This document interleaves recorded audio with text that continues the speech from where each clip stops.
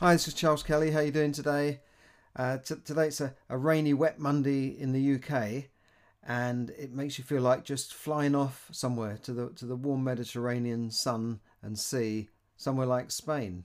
But unfortunately, for perhaps hundreds of thousands or maybe even millions of people who have travelled to Spain in the last few weeks, they are going to have a big problem because the government has imposed just a couple of days ago new rules saying that when they return from Spain, they will have to self isolate in basically quarantine themselves for 14 days upon their return from holiday.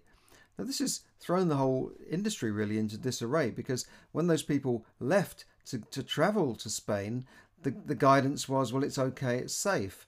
So their insurance would have covered them because they're traveling to a safe place. In fact, many parts of Spain, they say, have lower rates of infection than the UK. But now that they're there, they're finding that, you know, on their return, some of them might have flown back over the weekend and found that, hang on, you've got to now self isolate for 14 days. Now, whether that's enforceable or not, that's another matter. But most people would do the honest thing and say, well, I've got to self isolate. I mean, it's if you get caught, there's a big fine. Although only one person in the UK has been fined for this, it must be the unluckiest person in the UK. I think someone probably dobbed them in and said they've been abroad. I don't know what happened, but um, these people have gone away in good faith, and now that they're trying to get back, then it's a big problem for them. They're going, and if you're coming back on holiday, and normally people come back on holiday and the next day they're back at work to try and earn the money to pay for it. And that's going to be a problem for people. They'll have to then say to their employer, well, I can't come in, or if they're running a business, maybe they can't go and run their business. And it's a major thing. And they're not going to get any government help because they're not really technically unemployed. They're not on furlough, so they're not covered by that. They can't really just go and immediately get some sort of benefit or statutory sick pay, anything really. They're kind of left in limbo as to what to do. I expect most people will obey the rules. I think a lot of people are just going to ignore it personally. That's what I think might happen.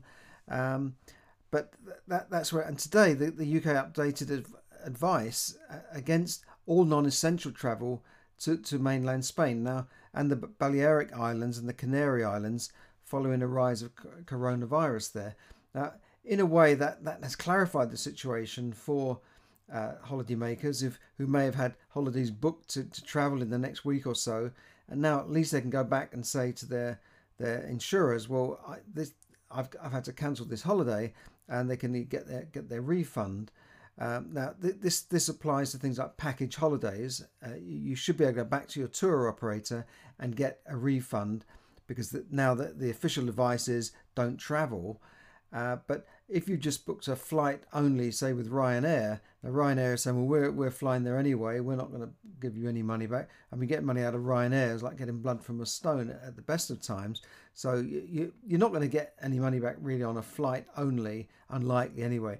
But a package holiday is usually covered by organisations like ABTA, and there are rules there. But a lot of people just nowadays just book a flight, don't they? A cheap EasyJet Ryanair flight, and they get an apartment on Airbnb or Booking.com, and it's a kind of a do-it-yourself package. Well, they're not going to be covered by insurance. Now, if you travel to these countries and you've got insurance, your insurance could become invalid because you're traveling against government advice, and that might not be for catching coronavirus. That could be for anything. It could be for having an accident or anything. The insurance company could rightly say, well, your insurance is invalid because you shouldn't have been there. Now, not all insurance companies are that ruthless. Sometimes insurance companies will say, well, we'll cover you in this instance, but it's not worth taking a chance because if you go, you could lose all your stuff. You could get robbed, you could be in hospital, anything can happen, and your insurance company could just say, well, no, your insurance policy is not valid. So that's really been a big problem, and Spain are going crazy about it because 25% of their tourism comes from British travellers, and it's worth billions of pounds. I think more than 10% of their economy is just based on tourism. So they're saying, well, hang on a second, the Canary Islands are hardly affected, the Balearic Islands like Ibiza and Mallorca are hardly affected.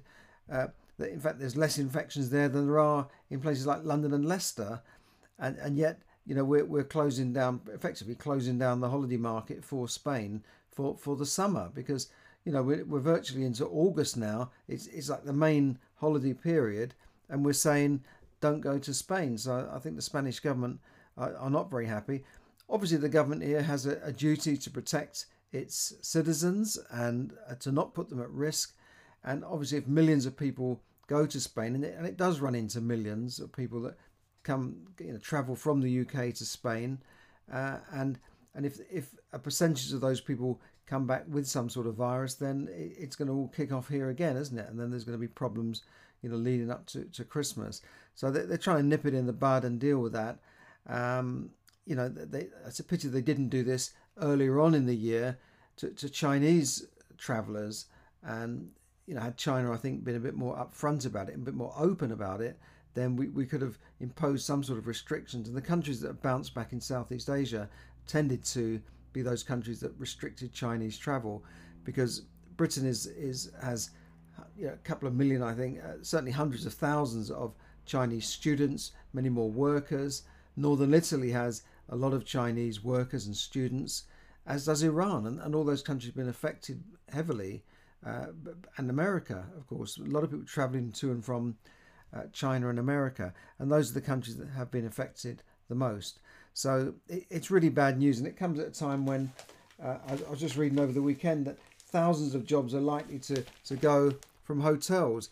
Hotels in the UK are looking at 20% job cuts in the UK hotels, because this is going to affect people travelling in and into the UK and London. And looking around London, it does look quiet. I mean, things are getting a little bit busier and people are out shopping again, but it's still a shadow of the normal tourism industry that you would normally see in the summer, where you can't move on the trains, it's packed with people, and they're all out there spending money. But this year is really going to be a disaster for tourism. Lots of other companies planning job cuts. Royal Bank of Scotland, NatWest, as I was saying last week, they're planning job cuts, and other organisations are advising that there could be a recession at least until 2024. And one of the ex-chancellors, Philip Hammond, said that the government should not rule out a wealth tax. So I think there's going to be tax rises to pay for all of this, and I think we're in for a long, hard recession in the UK, because not just because this virus is continuing, but because of the knock-on effects of 6 months loss of business for companies. A lot of companies deciding to mechanize more and use more home working, more artificial intelligence, more mechanization in their job, and which involves less people.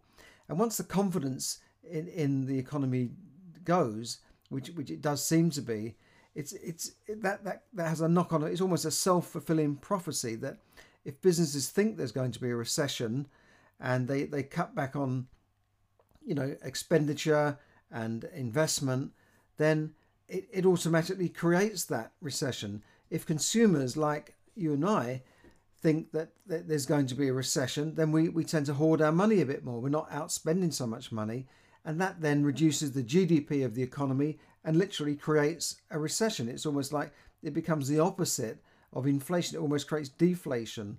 Now, that's not quite happening yet. I mean, for instance, like I read today that over 1 million bikes have been sold during the lockdown period. So it's not completely bad news, and the housing market has picked up.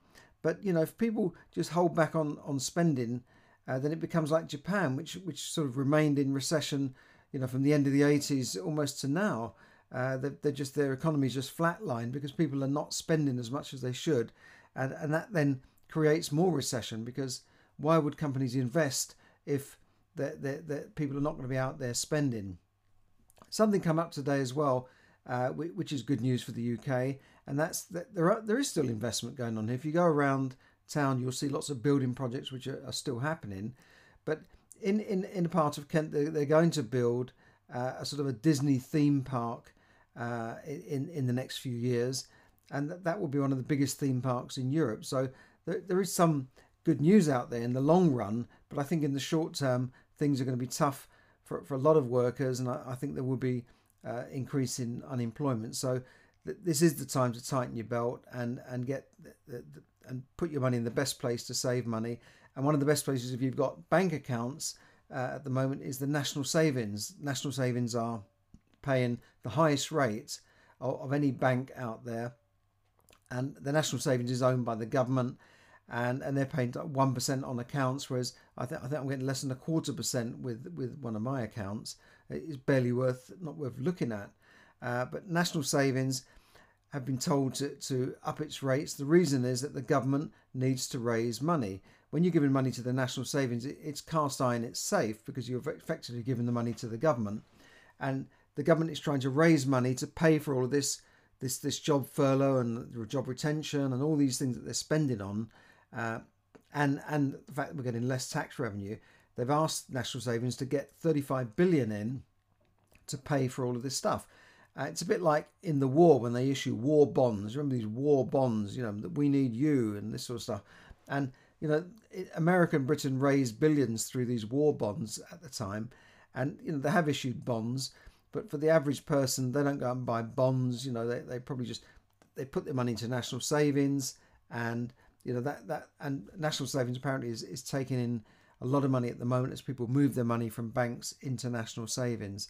So if you're looking for the best rate, look up National Savings, and I think you'll find that that's the best place to put your money at the moment as a savings account. It's not an investment really, it's just somewhere to park your money for the time being if you need to, rather than have it in the bank. And it's less risky than the bank because it's government backed. So if your money is in a bank, you are protected by the government up to £85,000 per account, but it's not completely risk-free as such, because banks are private companies that can go down like any other company. Unlikely, of course, but because the banks were bailed out, of course, in 2008. But National Savings is considered to be, gold-plated 100%. So have a look at that if you're looking for savings rates. So thanks for listening. Have a good evening. Also, sorry, one more thing. Gold is on the rise because the markets are jittery. Some commentators are expecting that the market is going to take another dip. The stock market, this is, and that's probably why a lot of money is going into gold at the moment. But there you go. So thanks for listening. Have a great evening, and I hope you can get back from your holiday okay, and think things will be okay. Thanks for listening, and bye for now.